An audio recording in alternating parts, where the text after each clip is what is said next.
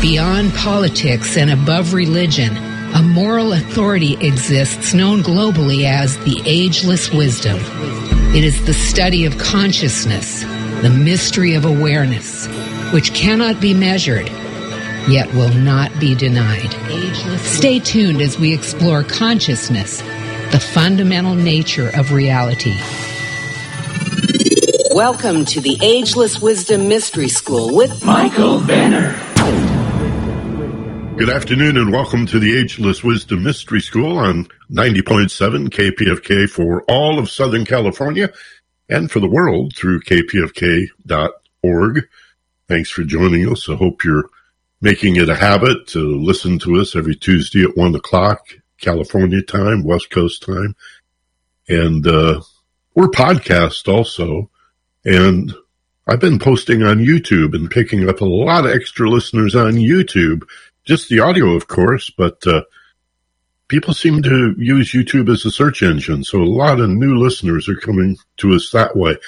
And so however you listen, whether through YouTube, a podcast, stream on demand at theagelesswisdom.com, or hopefully live, I think there's a special feeling that goes with knowing you're part of the group mind when you listen live, either via the radio in Southern California or the internet. Nice to have you with us in any event.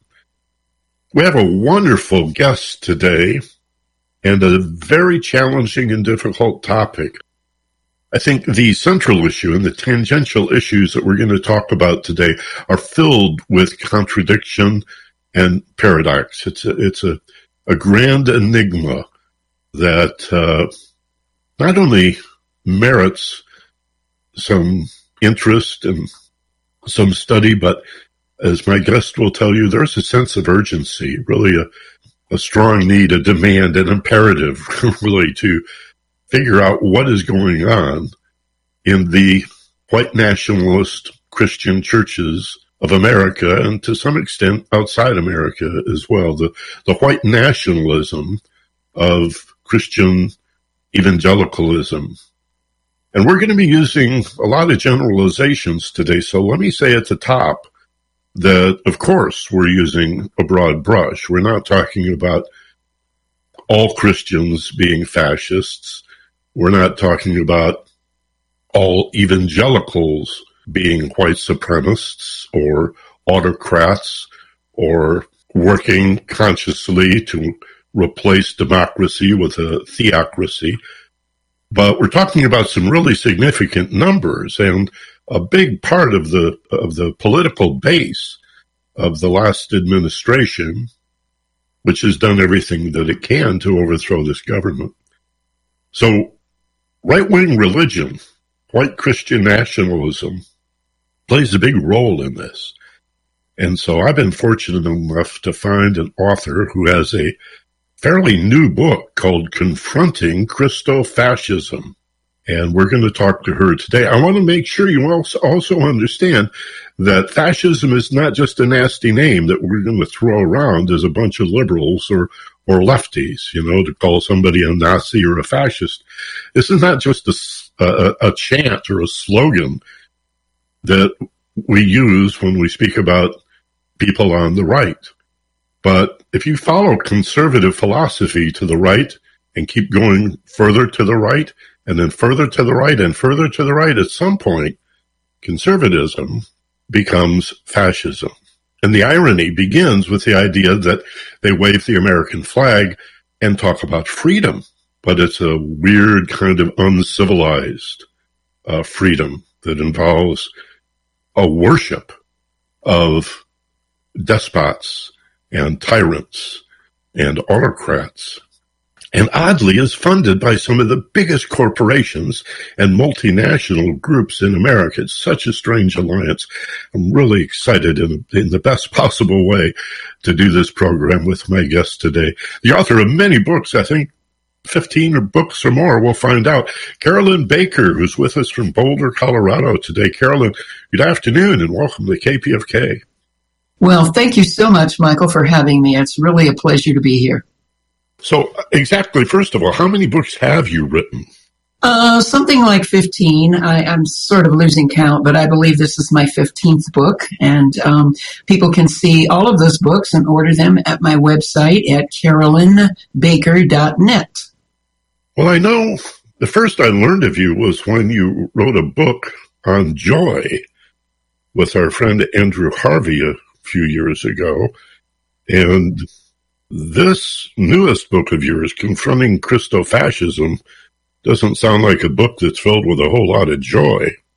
So why don't you tell us why you've gone from writing about mysticism and spirituality and social issues in a very positive context to a book that confronts, as the title says, the fascism, especially in the religious right? Yes. Well, the subtitle of the book is Healing the Evangelical Wound. I grew up as an evangelical, and I have a chapter in the book talking about my upbringing and, my journey of exploration of my sexual orientation and all of the hell that broke loose as a result of that in my family and in Christian circles. I've been writing for about 15 years on the global crisis, on climate change and the possible collapse of systems. And my writing partner, Andrew Harvey, and I, we've written 4 books together, and our quartet called Radical Regeneration will come out sometime next year. It's going to be the 4 books that we wrote in one volume. But we started out our writing journey just talking about joy, because both of us have been writing on some level on the global crisis. And, we were sitting around joking about, how people are calling us gloomers and doomers. And out of the blue, I said, why don't we write a book on joy? And Andrew, you know his drama, and it's, yes, darling, let's do. And so we did. And then that led us to 3 other books. But in there, we talk about the distinction between joy and happiness, that happiness is circumstantial. If life is going well, then we're happy. Joy is something deeper, something that we can experience even when we're not happy.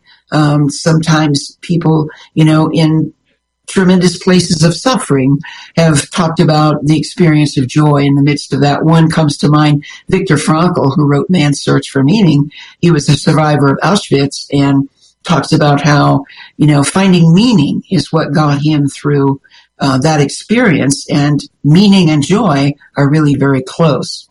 But I wrote this book this year because of the sense of urgency that I felt and feel about the trend, the trajectory, I should say, that is, that's happening toward fascism and the loss of our democracy as a result of the Trump presidency, which I don't think is completely finished. He lost, but it's very possible that he will come back in a big way to run in 2024. And one of the things that really compelled me to write this book is the unholy alliance, as I call it, between Trumpism and the fascist worldview and evangelical Christianity. Not to say that all evangelicals are pro-fascist, but what they basically are believing and proselytizing is a worldview of domination and a necessity to have the born-again experience, and then to follow, in the footsteps of fascist policies and fundamentalist politics. So, as I look at the political landscape right now, I'm very concerned not only that we're losing our democracy, but that evangelical Christianity is superbly helping us do that. Let's talk a little bit about exactly what evangelicalism is, because I think some people are under the impression that it's a very old movement. It's really fairly new, 150 years or so. And it seems to embrace Baptists or evangelical Presbyterians. There are a number of non-denominational churches that call themselves evangelical. And it does seem to go around this interpretation of born again. Mystics have their own understanding of what that's a reference to, but fundamentalists tend to take everything so literally that it's difficult to understand all the nuance in a phrase like born again. But from your research, Carolyn, what can you tell us about the existence of fundamentalism, its birth in the late 19th century? Actually, there was a guy in Europe named John Nelson Darby, who was a Christian, kind of a mainline Christian, who in his life became more and more moving in the direction of fundamentalist Christianity. And he came to the United States and went back and forth to his country and to our country and began to teach a lot about the end times. And one of his students in this country was a guy named Cyrus Schofield, who, with Darby, kind of set up these timelines of history. And he called them dispensations. And so you have a dispensation of creation, and then this and that and this and that, until you come down to the last dispensation, which Darby and Schofield thought were the times that we're living in now. But back then it was, when they were talking about this, it was the 19th century. Cyrus Schofield, by the way, was a veteran of the Confederacy.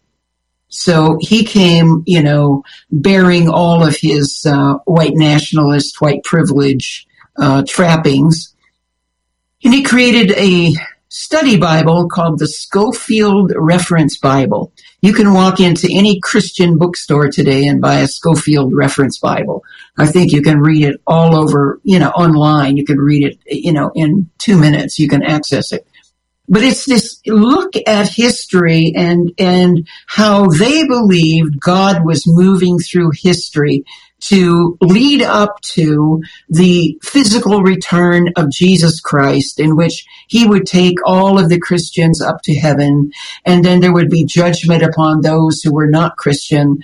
And it's a whole complicated worldview that I don't want to, spend a lot of time on, but the main thing to understand about evangelicalism and what it is that prior to Darby and Schofield and this movement in the late 19th and early 20th centuries, mainline Christianity was basically just following the teachings of Jesus, reading the Bible, doing what the Bible says, and particularly at the end of World War I, mainline Christianity was very involved in social programs and trying to help the poor. There was the Temperance Union, and, they were really concerned about social action.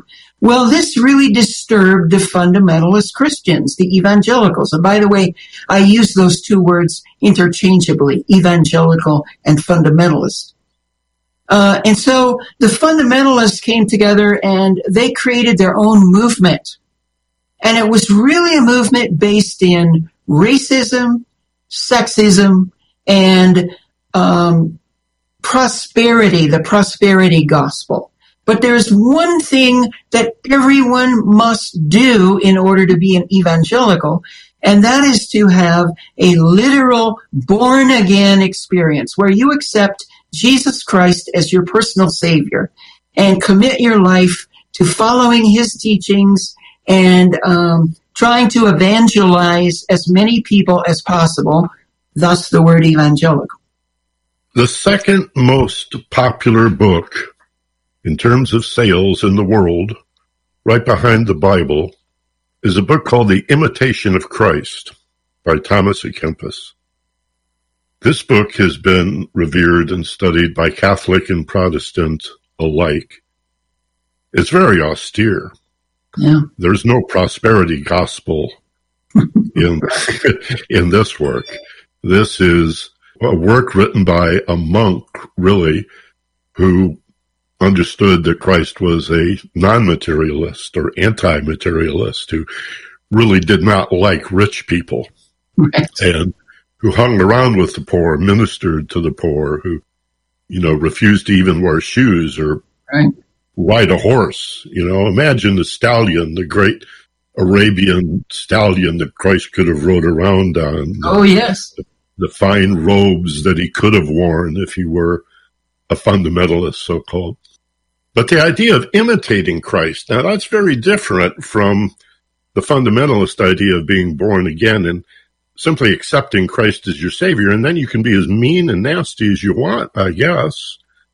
I think a big part of what's most intriguing for me, Carolyn, about this whole televangelist support of our last president, 45, I won't even say his name, is this prosperity gospel and the idea that Christ has been portrayed as a sissy by the mainstream Christian church, and he's really a buffed out, ripped, mean, sexist warrior in the physical sense, and more a reflection of the angry, wrathful sense of divinity that we find in much of the Old Testament. It seems to me that the evangelical is not interested in the Sermon on the Mount or the Beatitudes. Blessed are the peacemakers, the meek shall inherit the earth, lessons about kindness and generosity and forgiveness and compassion and mercy, and more interested, it seems, in this Old Testament, Leviticus, and, of course, Revelation also, but Revelation is such a strange book that it could be interpreted 100 different ways. They seem to be prophets having some very bad dreams and nightmares and visions. Well, I have a lot to say about that. Have at it. Okay. So one of the points that I make in the book over and over again is that after the First World War, around about 1919 or 1920, evangelicals parted ways big time with mainline Christianity. And one of the reasons, well, there are many reasons, but one of the fundamental reasons was that evangelicals were terrified of the changes that were happening in the culture. I mean, women were getting the vote. We had just come through a world war, and there was this guy named John Scopes in Tennessee who was teaching evolution, that somehow humans evolved from, lower life forms. And, and there was this big Scopes trial. And, the beginning of the 1920s was, of course, the decade right before the Depression. And people were celebrating a war was over and prosperity. And it was the age of the flappers and, the speakeasies and prohibition and, all of that glitter of the time that's, people just sort of said, we're done with the war, we're having a great time. And of course, this did not look good to the evangelical Christians because, those skirt lines were coming up for women and they were getting the vote. And you have to understand that people like Cyrus Schofield were instrumental in founding fundamentalism in this country. And they were very white nationalists. They were very white supremacist. And they were also, many of them, businessmen. So the idea that, there should be equality of opportunity was absolutely anathema to them. Because we, the businessmen, are up here, and you working class people, you're down there. And, it was a reaction. Fundamentalism in the United States was a reaction to enormous cultural changes. And when they parted ways from the mainline Christians, there was this demarcation, this line that said, if you are born again, you've accepted Jesus as your personal Savior, you're with us. And if you haven't done that, it doesn't matter how much you talk about the Beatitudes. It doesn't matter how much you talk about what Christ taught. That's not as important as having accepted Jesus as your personal Savior. Because that's your insurance policy to heaven after you die. And that makes them very exclusive. They're not part of the body of world religions. They don't honor or respect other religions. They're quite hostile, it seems. Yes. About that whole idea, which, again, is rather medieval. Now we're back to the Crusades. Yeah, it actually is. It's merciless in many ways. It's mean-spirited in many ways. And if you listen long enough to the televangelists or you read their books, they may come across as loving Christians or, emphasizing how important love is. But when you really get down to it and they start talking about, who's born again and who's not born again and what's going to happen to the people who are not born again or saved, as they call it, those people are going to go to hell and burn. And it doesn't really matter because they made their choice, and they're not following Jesus. And so who cares? So it's very mean-spirited. Also, there's only two genders, and, if the transgender person dies because they're murdered or somebody gets AIDS because they're homosexual, well, that's God's judgment on them. So there's a lot of mean-spiritedness under that love talk. And a lot of emphasis on money. Oh, yeah. For all that they say about the prosperity gospel, what it seems to come down to is interpreting love as a donation. Absolutely. Send me money. And they seem to have no issue, these TV preachers in particular, about living in multi-million-dollar mansions and literally driving Rolls Royces. Yeah, Joel Osteen is famous for driving his $350,000 Lamborghini to his church in Houston, where he has a membership of about 10 or 12,000 people, many of whom are poor. I have a section in my book called The Heavenly ATM. And it's exactly what we're talking about here. It's like, give.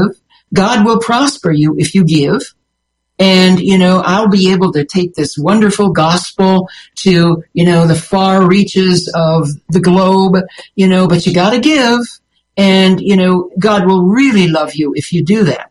And so we have, people like Creflo Dollar, which I love his last name, Benny Hinn, T.D. Jakes, Rick Warren, and some of these folks who are really, they fly around in their private jets and they drive the shiny cars and they really say, if you follow the Lord and you give, you can live like this too.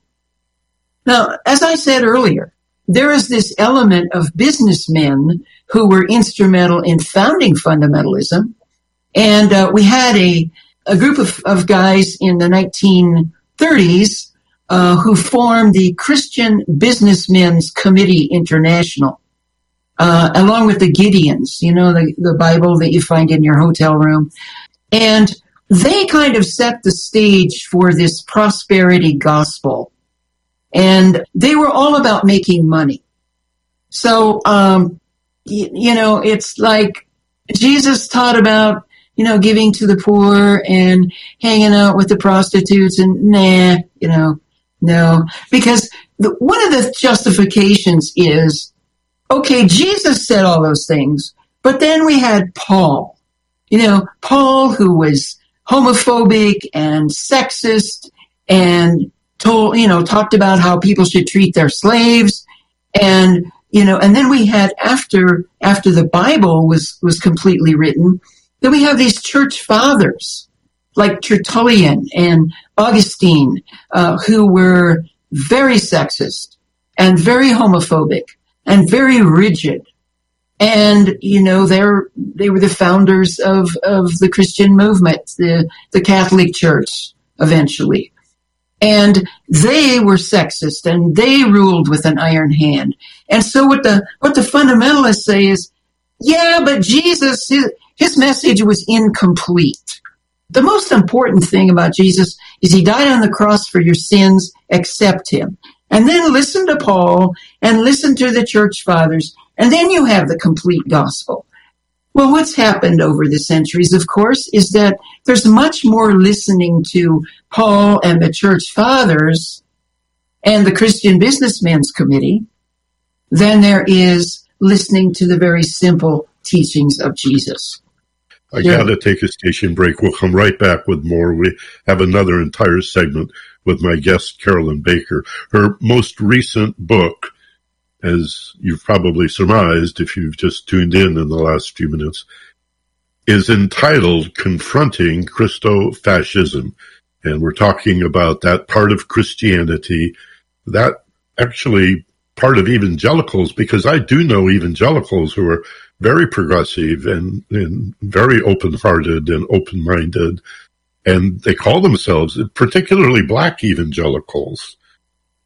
So it's not an entirely white thing, but it is born, as Carolyn was saying, out of Reconstruction after the Civil War by white supremacists and the Klan.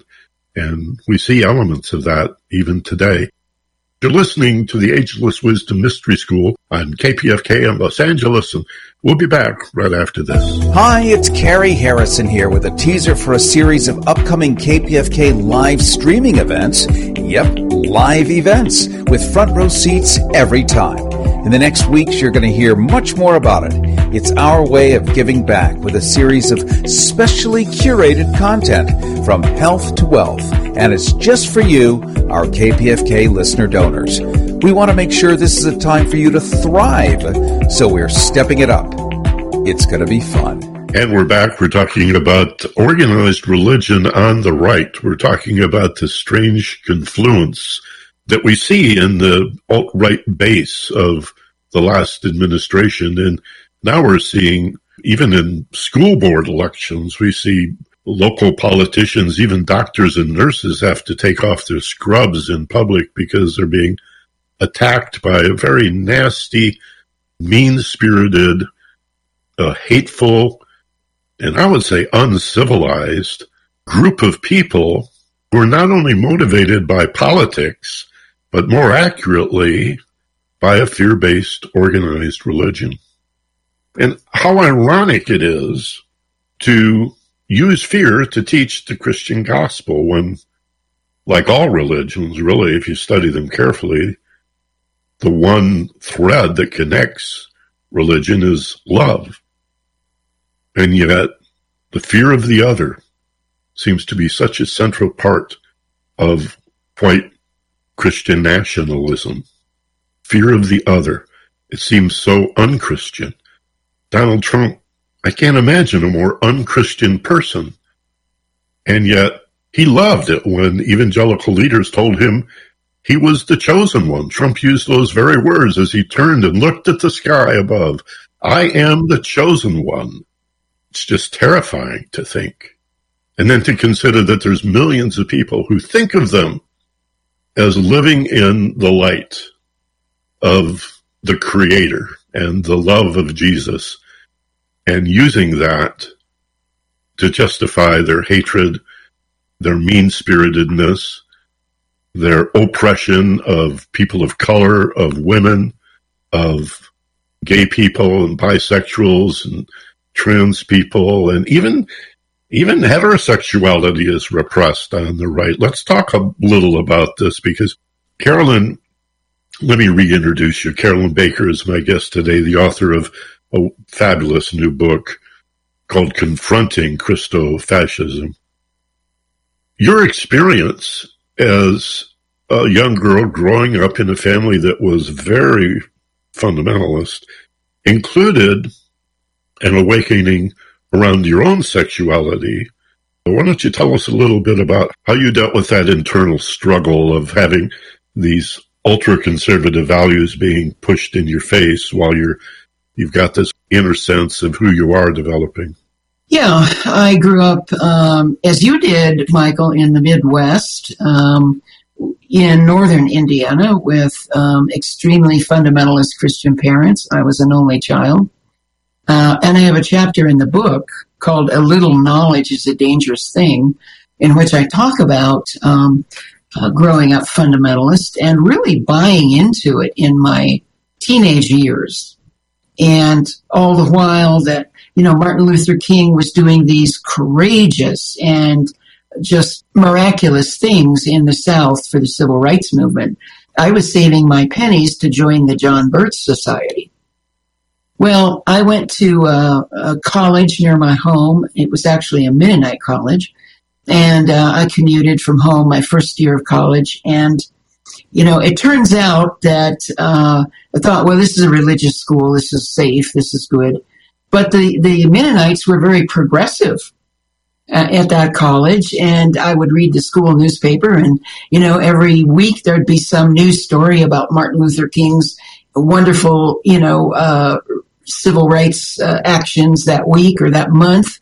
And, schools were getting integrated and, the civil rights movement was really in full swing. And then, in the summer after I graduated, there was the wonderful Freedom Riders. And today I look back on the age that I was in the Freedom Riders movement, and I'm envious. I think, oh God, if I wasn't steeped in all that fundamentalism, I could have been part of that.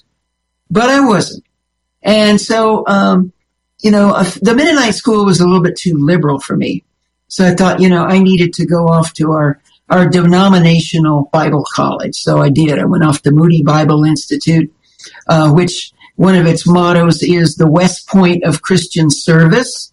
That tells you all you need to know about that school. And, of course, I knew before I went to Bible college that I was attracted to women, and I knew that was a horrible, horrible, horrible sin. I heard people from church talking about, how sinful and evil homosexuality was. And so, long story short, I got involved with a woman in my second year at the Bible college, and my life fell apart. All hell broke loose. I nearly committed suicide. And that led me then to, I got kicked out of the school for being gay. And that led me to apply to different universities. And I applied to Michigan State and I got accepted.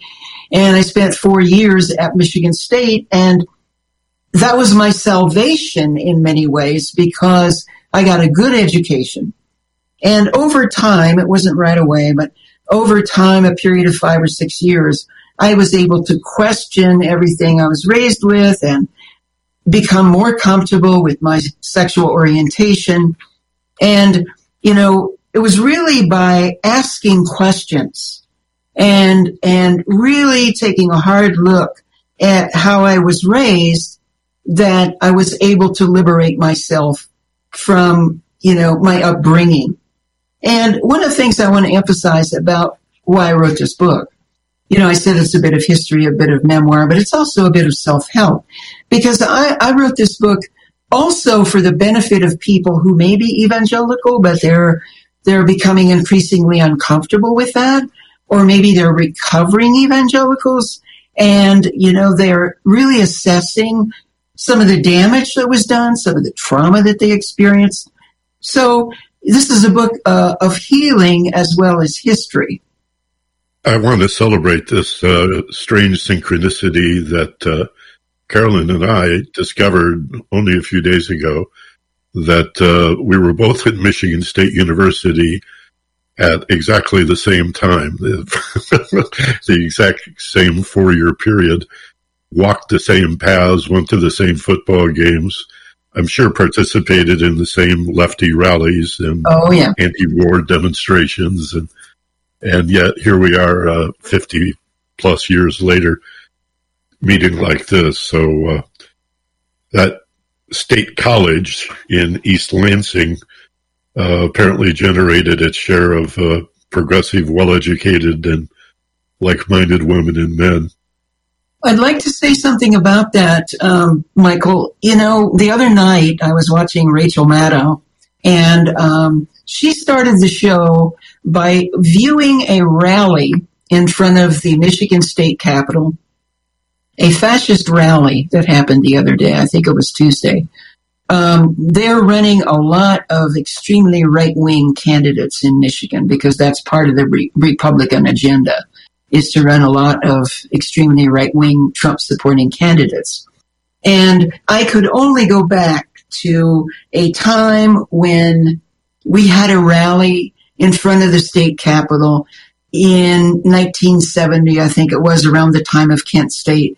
And, you know, we were protesting the Vietnam War. We were protesting the bombing of Cambodia and all of the things that we were protesting at that time. And what a day that was. Maybe 500 students down there at the Capitol protesting. And then the other night to watch this fascist rally in front of the Capitol. And of course, there had been Michigan militia at the state capitol, you know, months ago as they were trying to get rid of Governor Whitmer. And, you know, they were all donning their AR-15s. So it was quite a shock. Not really a shock, but it was heartbreaking, really, to see that. Yeah, it's such a contradiction. What's odd about Michigan is its polarities. I grew up in southwestern Michigan on the lake opposite Chicago, where Republicans traditionally ran unopposed for all the local municipal and county offices and the state representatives. You never saw a Democrat on the ballot. I mean, literally, not even on the ballot, didn't even bother. It was all Republicans and very rural, very agricultural, very small town. And when I went to Michigan State in East Lansing, I was introduced to the Motor City culture. Detroit had the labor unions and the people of color and the poverty and the crime issues. And here we were together in the center of the state capital, facing that contradiction. But I was so immersed in the university culture that I sort of forgot about how right-wing it was in the western half of the state, and to a large extent the northern lower peninsula, and then the upper, as we call it, very conservative up there, very rural. And I was the city hall and state capitol beat correspondent for a local radio station, so I spent a lot of time at the state capitol. And to see what's happened there and the takeover, these Klansmen used to just pretty much keep to themselves, but what has happened in the last 5 or 6 years is, it seems to me, Carolyn, that they've been given an encouragement to come out and to be as mean and uncivilized as if they have a right to be indecent, because look at the president, who could not be more indecent and uncivilized. Yeah, you know, he really supported them in coming out and doing what they've been doing. You know, they tried to kidnap Whitmer. You know, and some of them are doing hard time for trying to do that. They show up at the house of the Secretary of State, Jocelyn Benson, you know, on a Christmas Eve or something, you know, because she certifies the elections. And, you know, they're protesting outside her house. And then there's a guy running for Attorney General of the state of Michigan who has told Dana Nessel, who's the current Attorney General of Michigan, that if he wins over her, if he defeats her, he will come after her and prosecute her for her part in the, you know, fraudulent Michigan elections of 2020. So it's really dark and twisted and mean-spirited. The one word that we need to use here, even if only as a question that we haven't touched on yet, is cult. And when we talk about the interface of religion and politics, particularly those in organized religion who would consciously, purposefully attack democracy because their goal is to replace it with a theocracy, it looks very much like a cult, very much like a death cult, given this whole description about the end times and being saved before you die, and the Left Behind series, and their interpretation of the rapture, and all of that stuff that's very death-oriented. It is.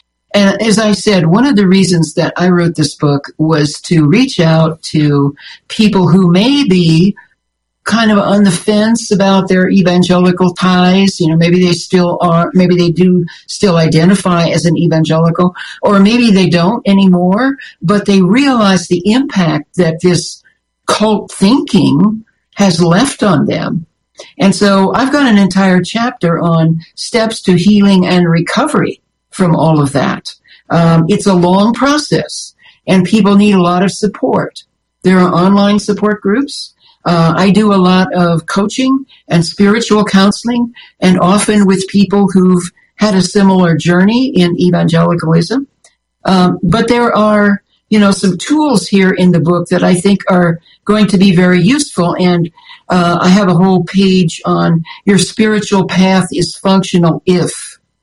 And so I talk about how do you know that the path you are following is healthy and functional and life-supporting. This death cult thing that you're talking about, I just have to say that ultimately what fundamentalist Christians believe is that there's going to be a rapture. Jesus is going to come back. He's going to take them up to heaven with him because they've accepted him as their personal savior. By the way, in their meat bodies. Yeah. They're all going to take their meat bodies with them. Yeah, exactly. They're not just not souls. Their physical bodies are going to go up. And then there's going to be a long 7-year period here on earth where the Antichrist will be in power, and he will demand that in order for you to buy or sell anything, you have to worship him and have his mark either on your forehead or on the back of your hand. And if you get that mark, there's no chance that you can ever go to heaven.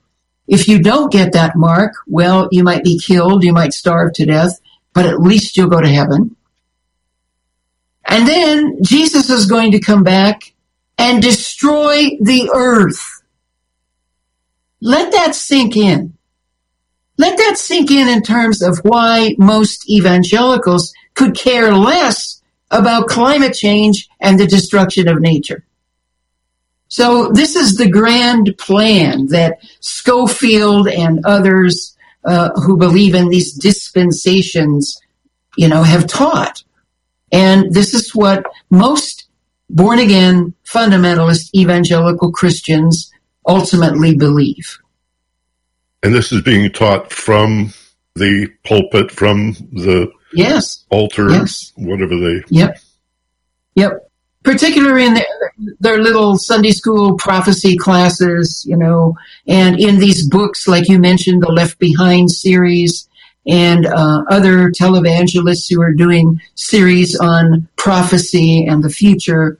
Hal Lindsey, The Late Great Planet Earth, that's totally based on Schofield's Bible.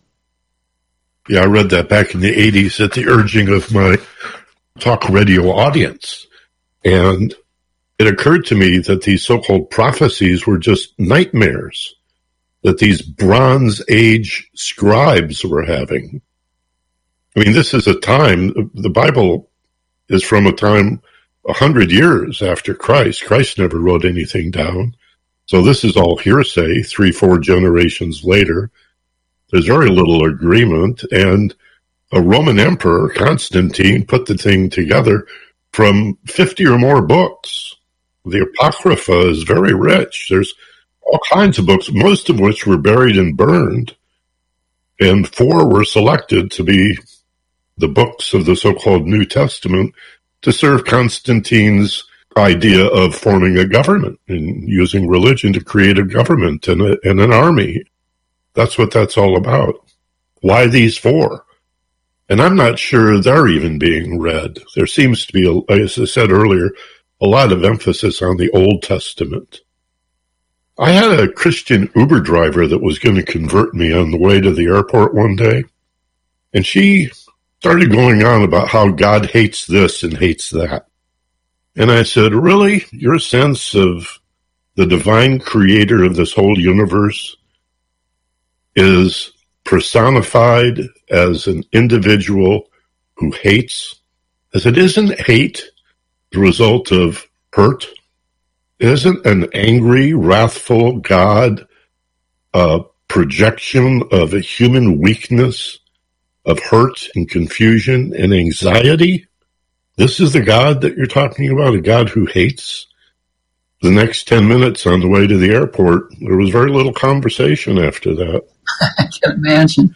And I think part of the problem is faith gets interpreted in many people as, when it comes to these matters, I must turn off my logic and my ability to think critically. For to be reasonable is to counsel evil. I mean, think of it. I firmly believe that. And one of the things that I say here in the book is that you have to educate yourself and learn to think critically. That doesn't mean that if you haven't gone to college, you have to go off now to a 4-year college and get a degree. It just means learn how to think, learn how to question, and pay attention to what doesn't feel right in your gut. And you're told in evangelical circles that, well, that's just the devil making you resist and tempting you not to pay attention to what the Bible says or the preacher says. But in fact, it's your intuition, it's your really, I believe, higher self telling you this is an insult to your soul. You should question it. That raises another question. I've never found a fundamentalist who could answer it for me.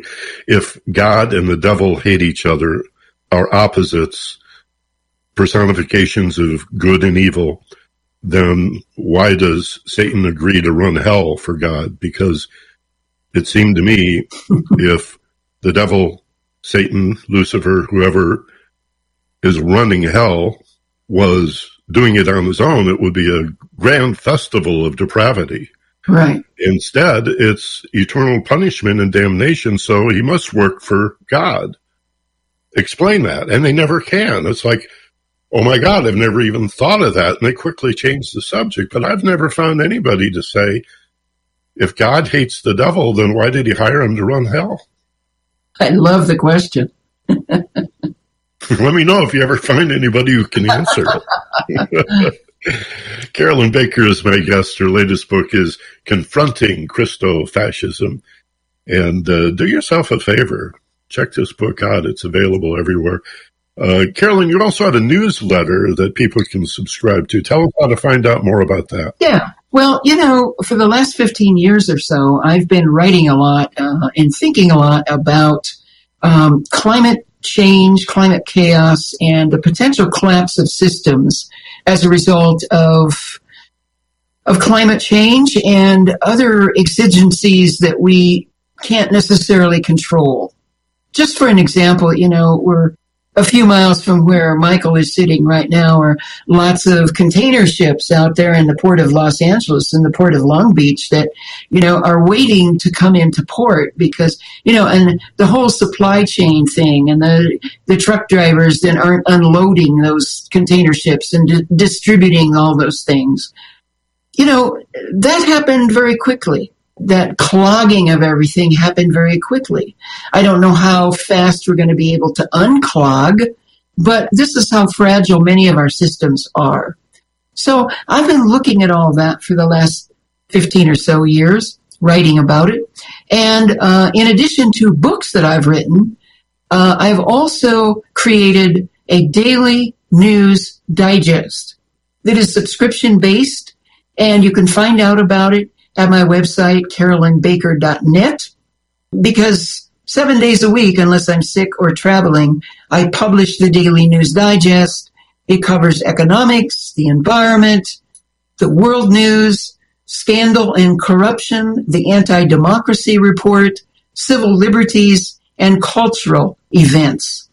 And then I do something that few people do at all in newsletters. I provide an inspiration section at the end because after you've read all this news, you might feel a little down. And so I give you some inspiration at the end of the digest. Check it out, carolynbaker.net, click on the subscription tab and join several thousand people around the world who are getting the digest every day. And one of the things I love about doing this program, the Ageless Wisdom Mystery School on KPFK, is that we challenge this whole binary idea that if you're critical of religion, you must be an atheist or at least agnostic. Yet more than 1/3 of American adults now describe themselves as spiritual but not religious. And that number grows every year. And it's so exciting to me to realize that we should take a critical look at these Bronze Age religions that, like every other institution, becomes crystallized and concretized and corrupt at the very top. And share the good news that there's plenty of opportunity to grow spiritually outside of the tenets and rituals and restrictions of these organized religions. Absolutely. I did a little Google search on Christianity the other day on just how many denominations there were. Google tells me there are 45,000 forms of Christianity alone. So calling yourself a Christian doesn't really say very much. No, it doesn't. Other than you're interested in these Gospels that Constantine selected out of the Apocrypha. And I hope Christians will read the Nag Hammadi Gospels, the so-called Gnostic Gospels, and wade into the Apocrypha, and then read the Quran and maybe the Upanishads and the Gita and some Buddhist sutras and some Confucian wisdom, some Taoism, and, some of the mystical literature that caused many Christian mystics to be persecuted, tortured, burned at the stake by the inquisitors, and open their minds and their hearts. We can pursue the longing to understand ourselves, our relationship to each other, to nature, to the magnificent beauty of this universe, and think of ourselves as loving, kind, compassionate, spiritual beings outside of organized religion. And absolutely. That's a song I want to sing. That's a tune I want to toot.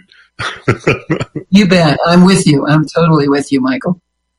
I know you are, and I think to listeners of this radio program. Thank you, Carolyn. It's a joy to have you, the author of a book about joy. Oh, well, thank you. Happiness for no reason. That's the way I describe joy. Thank you. We don't need reasons at all to be happy. No. And let's do it again. Let's do it. Okay? I would love it. Love to have you back. We've got a few more minutes left here on the Mystery School, so stay with us. I'll be right back after this short break. You're listening to 90.7 FM in Southern California, KPFK. KPFK programmers consistently dig deep to get at the truth and then tell it like it is to make a difference locally and globally. Please pledge your financial support to maintain KPFK's vital independent role in contemporary media. You can do so now at kpfk.org or by calling 818-985-5735. KPFK, powered by the people. We just have a few minutes left for the Ageless Wisdom Mystery School today, and so I want to use this time to remind you that we are in our fall fund drive, and this is a time when we remind you to join us in the Pacifica Mission for peace and social justice through broadcasting. Extremely diverse, but always progressive news, views, information, and entertainment. Your donations are tax deductible because KPFK and Pacifica are a charity. And the word charity, which used to be capitalized, is actually a spiritual word, a synonym for the Greek word agape. This is the highest form of love. Charity, traditionally, has been understood to be a virtue. In fact, charity is the cornerstone virtue. It is first among all of the good things that you could do for the world. An unselfish repayment for the gift of life, for the opportunity to be of service to each other. An unselfish form of service. And in most cases, it takes the form of money because it's just such an easy transaction. But you could volunteer your time at KPFK. You could tell your friends about all the wonderful programming on KPFK. You could leave reviews on podcast sites. You could write blogs and encourage people. There's all manner of ways that you can give to the Pacific Commission. But the easiest of all, and the most useful, is money. The Red Cross or other charitable organizations will tell you the same thing.